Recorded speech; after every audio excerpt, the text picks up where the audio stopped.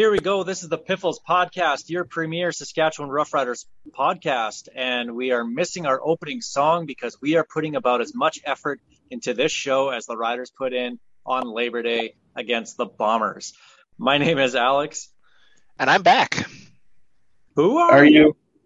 I'm also Steve. Oh, hey. And not saying your name is my gimmick. This is gimmick infringement. I am. Anyone know a good lawyer? I know lawyers. I don't know how good they are. Anyway, Piffles podcast brought to you by Dairy Queen on Elphinstone Street and Sass Drive in Regina. Check them out on Skip the Dishes. I was looking at the Twitter line that I have written in the lineup, and that's not right. We're not brought to you by Twitter. Probably get a lot more money. If we were, we'd have a lot more money. You can check us out on Twitter at PifflesPod. You can give me a follow at RealAlexD. I guess you can follow me at Zapamod. And do not be one of the 14 followers that are keeping me away from 1,000. Just stop. One of these days you're going to get there, so you can just shut up about it. One of these days I will. I'll follow him back just to help him out. Yeah, and it's Greg on Sports. But don't follow me there. Check us out on Facebook as well, facebook.com/PifflesPodcast. And, of course, the website, pifflespodcast.com. Greg, you're going to be so happy. There's no sound effects. Let's get to the opening kickoff. Tweet, tweet, tweet. And then, I like that. Let's go with that one from now on. We do have it recorded now. So the Riders get crushed in the Labor Day Classic. 23-8. I know it's only a 15-point spread, but man, that it felt like a lot more than 15 points. The Bombers just came into Taylor Field. Wow. That was the last time they won a Labor Day. It was back in Taylor Field. The Bombers came into Mosaic Stadium, punched the Riders in the mouth. The Riders had no response at all for anything the Bombers did, and it just looked way too much like that playoff game from 2019, guys. The plus side is the Riders' defense didn't look out of it. They kept Harris in check. Other than a couple deep balls, I didn't think Claros showed that much, but you could tell all game the Riders just didn't have it. Like, if they were going to win it, it was going to be one of those magic miracles at the end where they score on a play that they probably shouldn't have. Like, Cody didn't seem to be finding his receivers at all. And the ones he did couldn't hang on to it. And then no running game yet again. So I don't know what the offense was looking like. Defense, though, I wasn't too disappointed in. And Willie said it before the game that the Riders hadn't played a team quite like that this season yet. They hadn't faced a D-line remotely close to what Winnipeg brings. Like that D-line is 10 steps above everybody else in the CFL right now. And they showed it on Sunday afternoon. Cody had no time all game long. He was under pressure from start to finish. He was making mistakes because of that pressure. What do you even say? That offense was just out of sync all game. Well, we'll talk about the defense a little bit later on, just in terms of adjustments, and personnel issues that are showing up here in practice this week. But yeah, I agree with you, Greg. The defense didn't really look too badly out of place. A couple perfectly placed balls by Zach Claros that passed to Drew Wolotarski, and then the next throw with AC Leonard in his face, that touchdown to Nick Dembski. Man, that was a big boy throw. That was money. There's no way you could have defended that any better than the Riders had, other than getting there a split second earlier. That was just a fantastic throw by Claros, catch by Dembski. But the defense held him in there the whole game, and then they just the last two catches just did him in, and that was it. But that offense, Cody Fajardo couldn't hit a deep ball, couldn't hit anything, had no time to throw a deep ball. And that's where we're missing Shaq Evans the most, is we're missing that deep threat where you can throw a guy one-on-one on the outside and just chuck it up, and he's going to go make a play. The Riders don't have that guy right now, and that's massive against the Winnipeg defense, and we saw that on Sunday. And what's scary to me so far this year is when we do get a guy in behind coverage, Cody's missing them every time. There has been multiple times this year where we had a deep guy open, and we had it on Sunday. Kyran Moore got deep on a double move, wide open, nobody near him, and Cody was 5 yards in front of him. It seems like that deep ball just isn't there for him yet this year. Maybe he was throwing to Shaq's speed, I don't know, but he's just not there. And it's a different game if they make that catch. One of the stats coming out this weekend, I think the Riders are 4 for 20 on balls over 20 yards right now. Like that, you cannot win a game in the CFL if you have no deep game. Like you need to move the ball down the field, and we aren't getting any of that. Well, you mentioned the lack of a run game. Again, that's just straight up. There was no run game, no attempt to do it. When the week before, Winnipeg got exposed by Toronto, who ran the ball down their throats. And that's something I think we'll see a lot more this week in the Banjo Bowl, is actually giving the ball to William Powell, because that's how you're going to have to keep that D-line from just pinning their ears back and coming at you, which is what they did all game long. We'll talk about adjustments here in a little bit. But this offense, it was a dink and dunk offense. It kind of has been all season, but Cody just had no time. He was bound to have a bad game. It happened here at the worst possible time at Labor Day on almost guaranteed win night. And maybe that was our fault because we picked the Riders on what we assumed was guaranteed win night, because it seems like it always is on Labor Day, but oh well. But can we talk about Powell for a second? Is it scheme, or has he lost a step? He's just not hitting that line as hard as he was in 2019. I think it's a bit of both. I think it's Jason Moss, who doesn't typically run the ball very much with his running backs. Like, I mean, he was the OC in Ottawa when Powell had a good year there, but he's a quarterback, man. He knows all the pass plays and wants to do passing, and that is the team's strength, but they're going to have to start running the ball at some point. Maybe that year off hurt Powell more than it did anybody else. Well, with Morrow back on the kick return, I thought for sure in that second half when Powell couldn't get anything going, I thought they might even give Morrow a shot, but they lined him up a few times, but they didn't give him the ball. Like, at some point, I thought they were going to try something because they had to do something to get that offense going. And you know what you say he wasn't great. I think the problem is he's not seeing the ball enough to get that opportunity. He was 8 rushes for 45 yards, 44, 45, something like that. Like he was averaging over 5 yards a carry. They just weren't giving him any looks. That's a huge problem, and that's been the problem throughout this season so far. We've just been able to win in spite of it. You have to at some point use Powell way more than they have. Well, Riders will get their chance at revenge at the Banjo Bowl. Couple lineup notes before that game, and we're seeing Ed Gainey and Luchez Purifoy questionable for this game.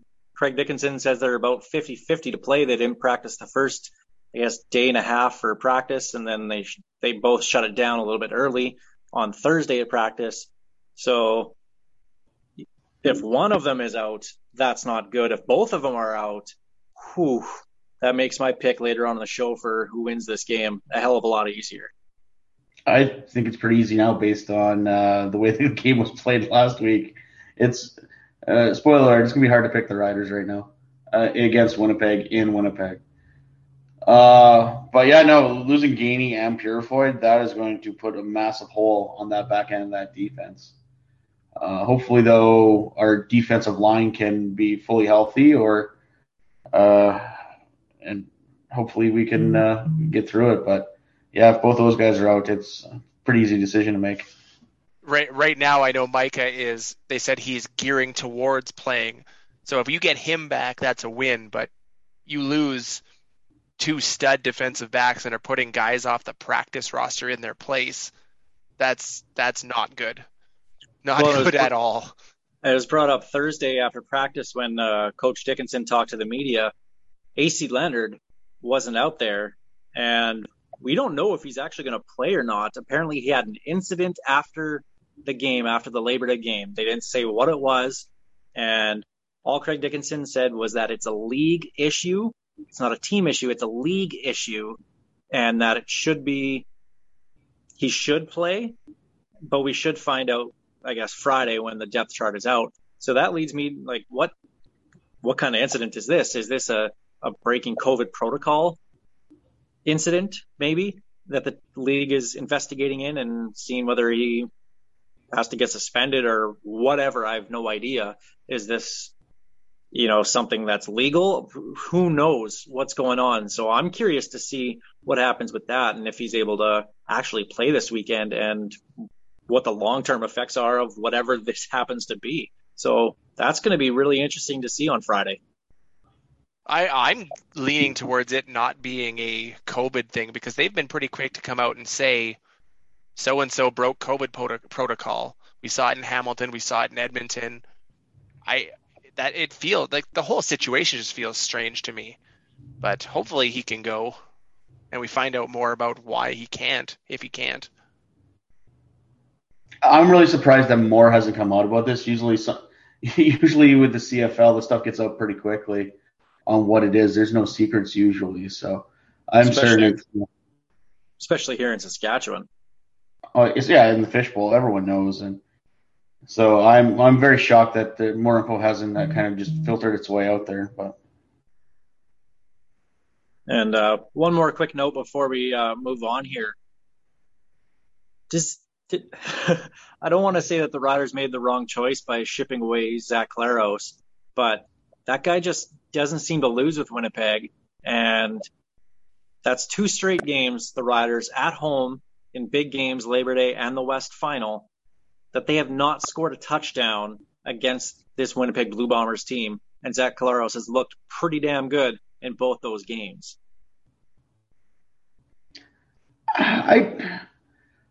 Like I said, I'm not saying that they made the wrong decision here, because I truly believe that Cody Fajardo is the right guy to lead this team. But just something about facing Winnipeg that they just don't show up for. I'm not concerned about Zach Claros as much as I'm more pissed that we don't have a oh God, I'm drawing a blank on names now. Richie Hall defense. That Richie Hall defense always comes to play against the Riders. Always. Because Richie Hall's a great defensive coach.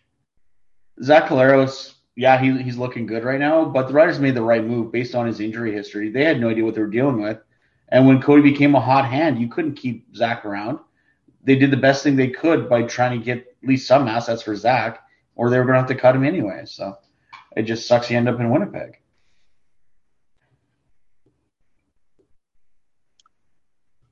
Well, that's the opening kickoff presented by Kathy Festian of Royal LePage Regina Realty. We'll talk about the Banjo Bowl in just a little bit. Time now for the Churchill Brewing Company odds and end zones. Just a couple other things about the Labor Day games this past week. Edmonton goes into Calgary and pretty much dominates the entire game. Trevor Harris throwing for almost 400 yards, 4 touchdowns, hitting the deep ball. That looked like the offense that I expected out of Edmonton the whole year. And my question is Edmonton back? Well, then you got to add in, they just signed Derek Moncrief too, as much as we hate to talk about that. Well, sidebar, let's actually talk about that for a second, really quick. Do we have to? Why? Yes. Why do you think he chose Edmonton over Saskatchewan, who were rolling with 3 brand new linebackers this year? Unfamiliar to the club. They made him the highest paid linebacker in the league. It's all about money. So I'm curious, is this something that maybe the Riders got in their own way here by lowballing him? Do you guys think that was a potential thing? Because, hey, you get to play here in Saskatchewan, so therefore take $20,000 less. I don't know if they lowballed him. They probably gave him an offer they thought was fair, especially considering you got to think that J.O. is sitting on some cash just in case they can get Labatt to come back for the remainder of the year, because let's face it, a lot of the reasons why Cody has no time is because that offensive line, and they're trying to minimize the time he has it in his hand. So Labatt would be a great addition back. But I don't know. I think the Riders thought they made a decent offer, and the Elks just drove a Brinks truck to his place and said, okay, come here. Sometimes that's football. Don't get me wrong. I would love to have him back in Ryder Green, but we can't sign everybody. We're not the Toronto Argonauts. I wonder if maybe the Riders tried to make it a year and a half type contract, and Edmonton said, no, we'll let you go at the end of the year. And the Riders wanted something a little bit more long term to give him the money he wanted. You hate to see him sign in the other shade of green, but I mean, it's good to have a guy like that back in the CFL too. Okay. Anyway, I got you distracted there, Steve. So Edmonton, they look like they're back. Oh yeah. They definitely look like they're suddenly a team that might contend for the West. Maybe not the top, a home playoff game, but they might be fighting for that home semifinal. Well, I guess they look better coming off a bye week than the Riders do, but I don't know. Like Calgary is. Let's face it, Calgary's taking that slide.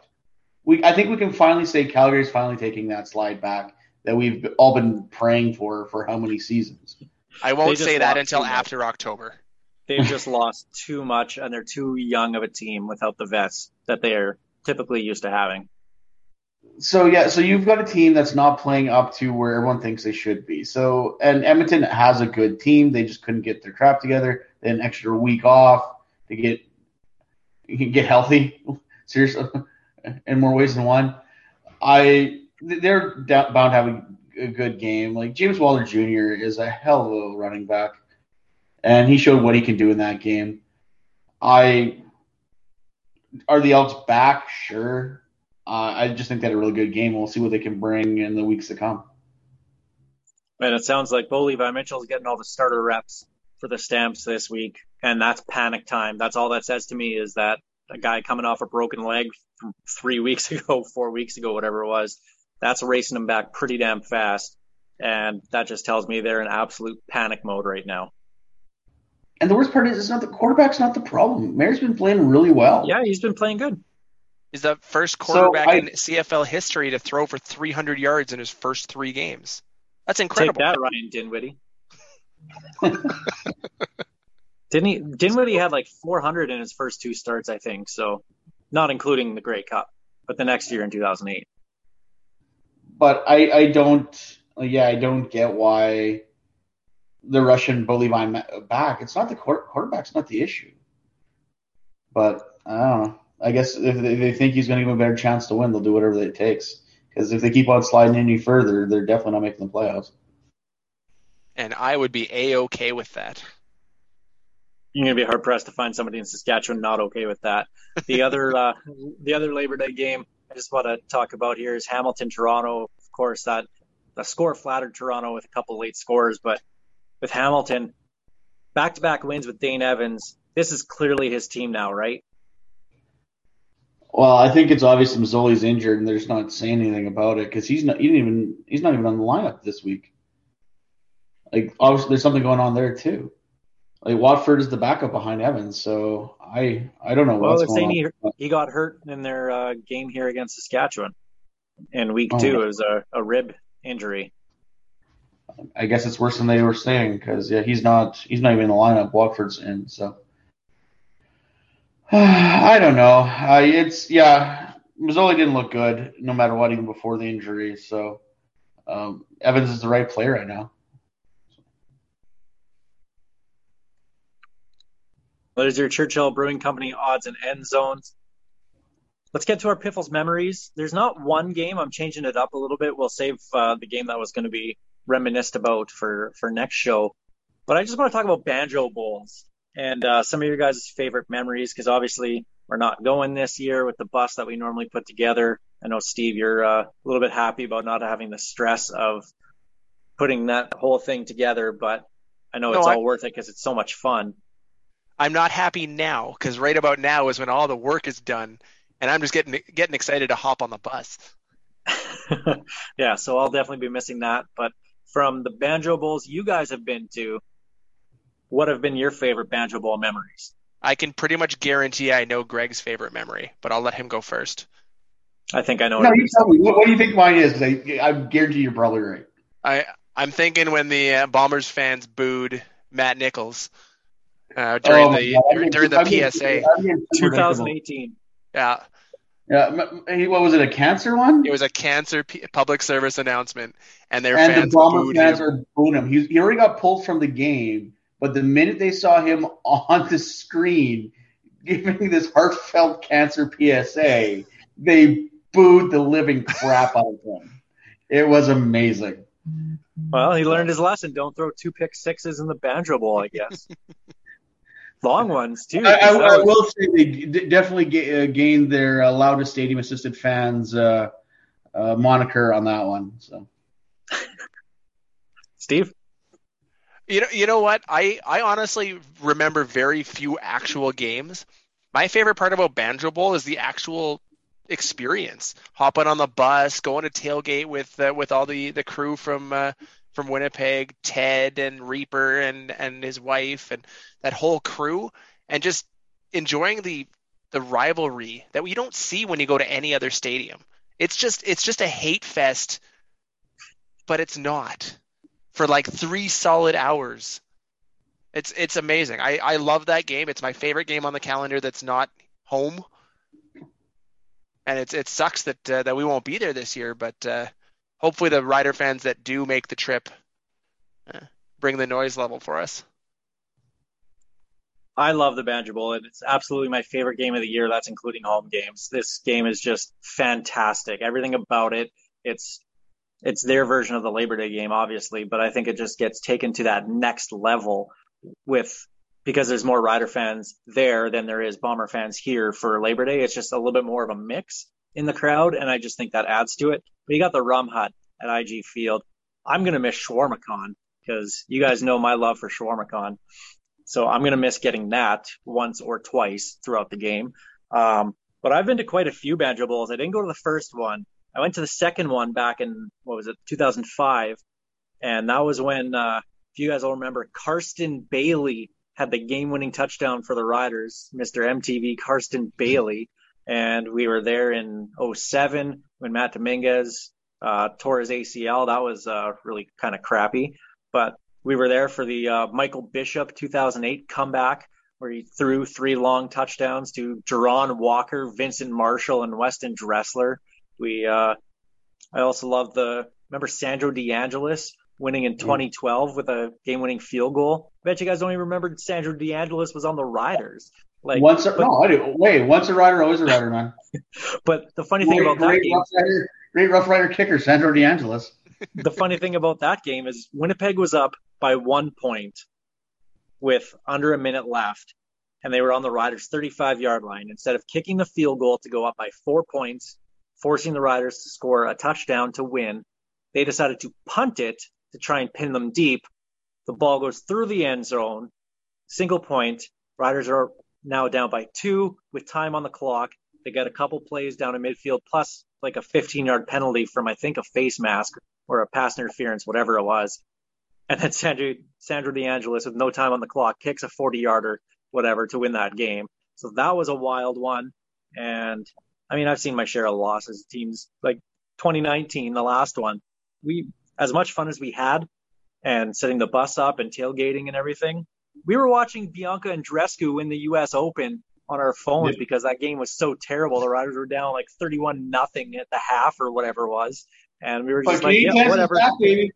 Yeah, we don't care. And then, so maybe some of the Rider fans at the Banjo Bowl this year might be doing the same thing, watching Leylah Fernandez in the U.S. Open final if this game gets out of hand too.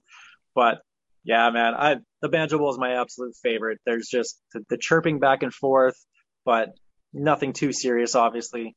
And it's just a lot of fun. We meet some great people, great Bomber fans out there. The amount of Rider fans that make the trek just make it so much better.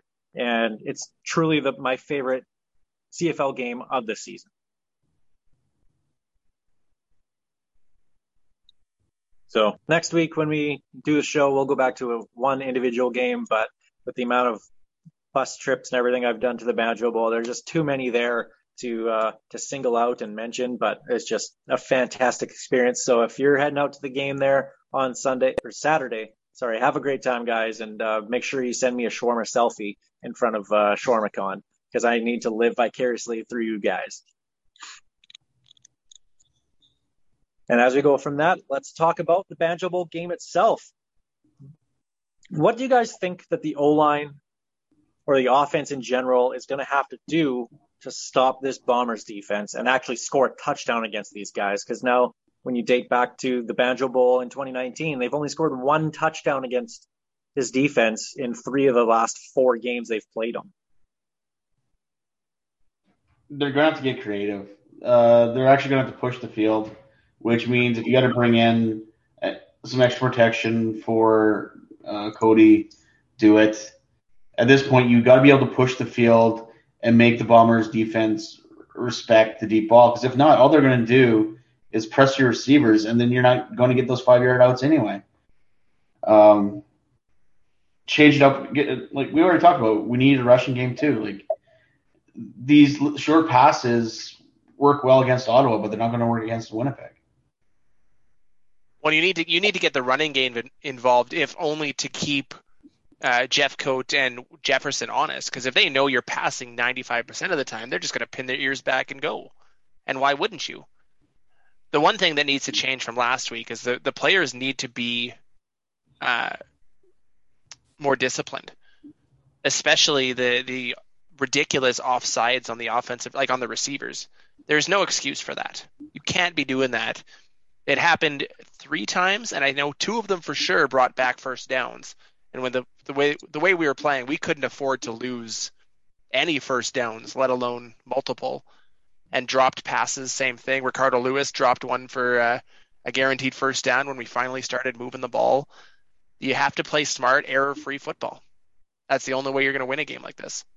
And stop roughing the kicker, okay? Like, jeez. I was going to say, and make sure you pay the rest before the game. What a joke that was. My God. I am not one to blame a game on the officiating, and don't get me wrong, the Riders were not really in that game, but that is one of the worst officiating games I've ever seen. It was so bad that Steve in our private chat automatically blamed his favorite official, even though he had nothing to do with it. Somewhere Al Bradbury was involved with that one. Yeah, and then you look at the next day, Calgary-Edmonton, Al Bradbury doing that game, and that was penalties galore too, until he got hurt on following the fumble or whatever it was. So he hurt his hamstring. He was taken out for the rest of the game, and then there was more flags. So, like, they didn't skip a beat without him, but my God, just way too many penalties in the CFL. It's ticky-tacky stuff. Like, just like almost get to the point where the regular season should be like the playoffs. If it's a legitimate penalty, call it.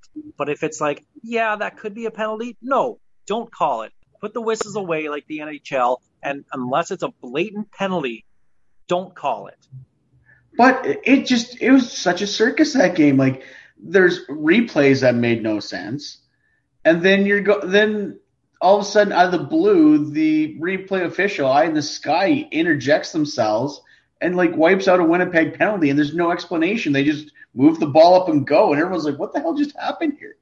Yeah, the missed offside, or they threw the flag for offside, and didn't we stop them that play? Or no, they would have went back 5 yards. Instead, they gained 15 and put themselves in field goal range, and out of nowhere, eye in the sky, there wasn't offside, but apparently reviews showed there definitely was. No, if you watch that, he timed it perfectly. Did they get it right? In the CFL, they got it right. But also in the CFL, what a lot of people forget, and I didn't know this until a couple of years ago, remember watching Chad Owens? He was so quick off that line, he looked like he was offside 1 full yard the entire time.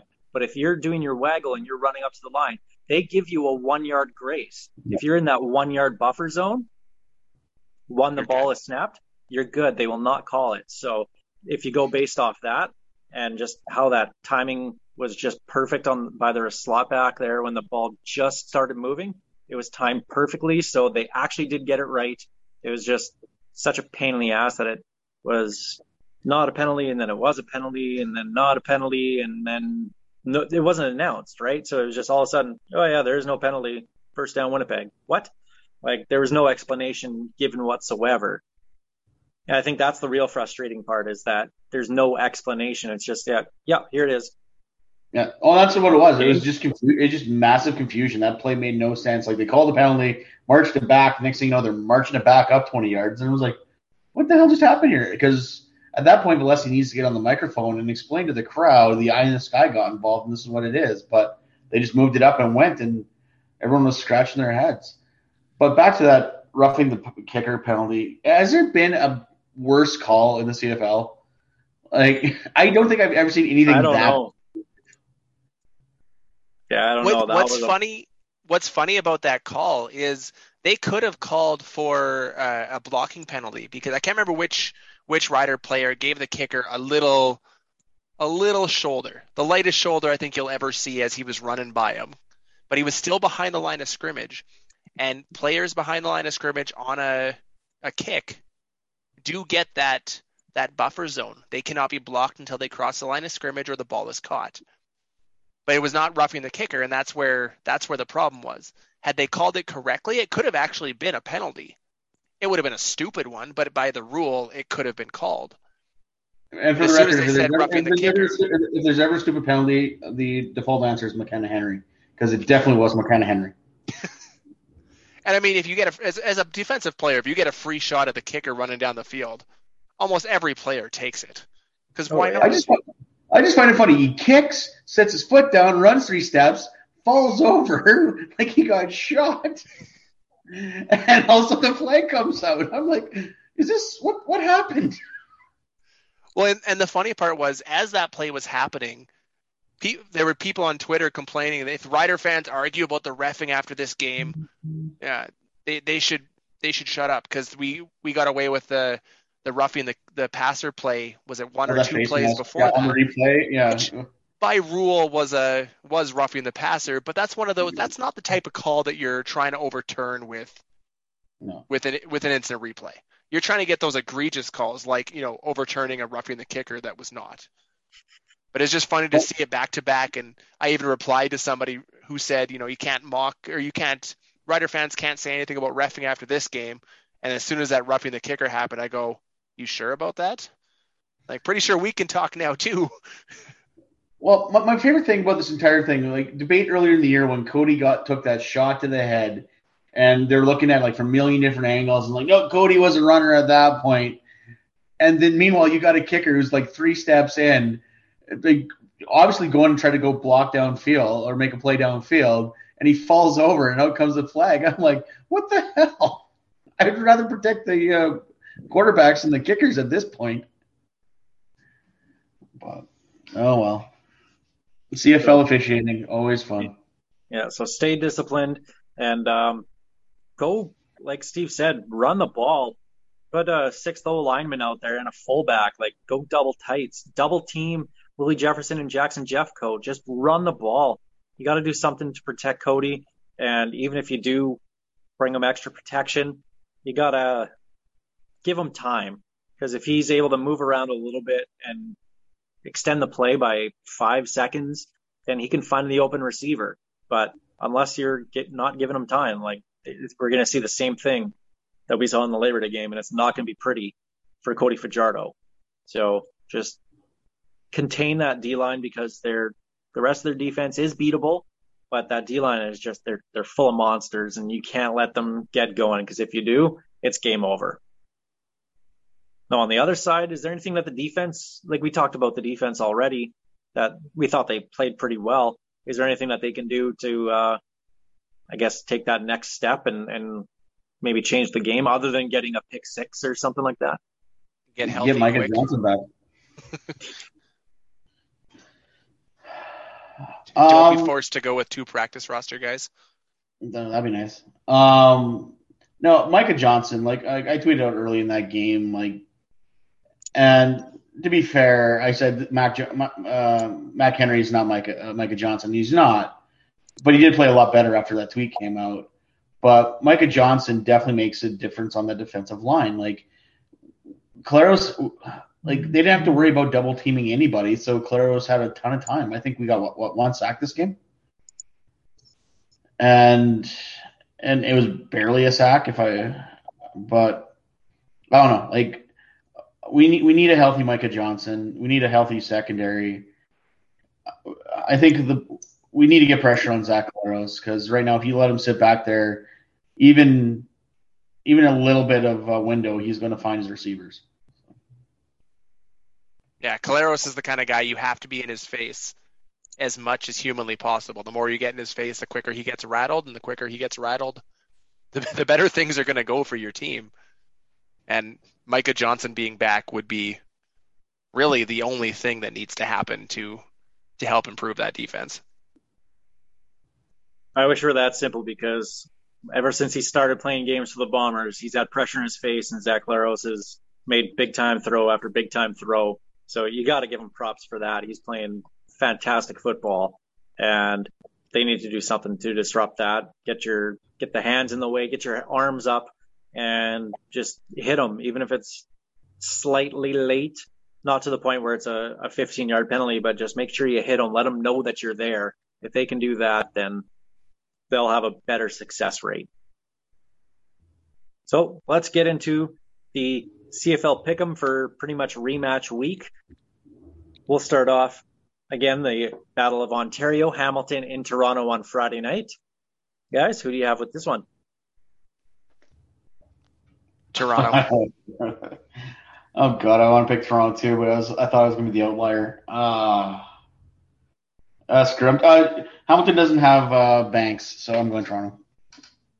But they haven't really had him all year either. He's been quiet this year.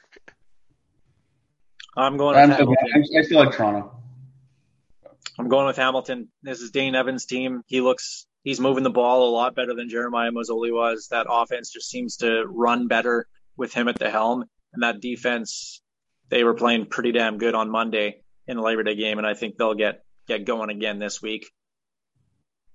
Banjo Bowl, triple header Saturday, 9 hours of CFL football. Riders at Winnipeg.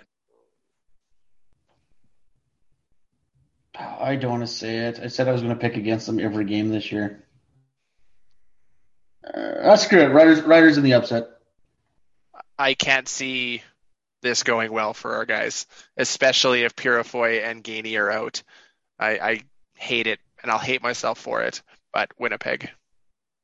I think it's going to be a lot closer than Labor Day was, because I think that score flattered the Riders a little bit when you consider they got shut out in the second half and only scored 8 points in the first half. This will be a closer game. The Riders are 7-9 in Banjo Bowls. Like it's literally a toss up. It seems like it's a coin flip every single year. I still got to go with Winnipeg this year. It's just they're looking too damn good right now, and I don't think the Riders have the horses to match up with them right now. Battle of Alberta, Calgary at Edmonton. I feel like we haven't agreed yet, but I'm pretty sure we're going to agree on this one. Edmonton in a rout. Yeah, Edmonton. Edmonton, but I think it'll be close. And finally, the late game that everyone's going to tune out of, Ottawa at BC. Blowout, right?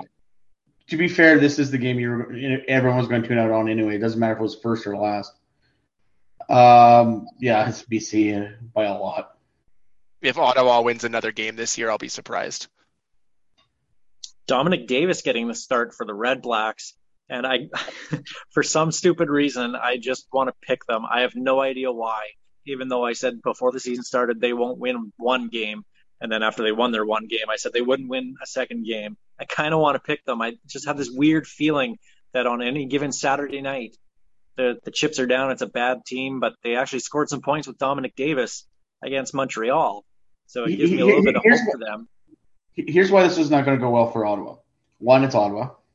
2, it's Ottawa. 3, it's all the way in BC and it's a late game. So that's never good for the East.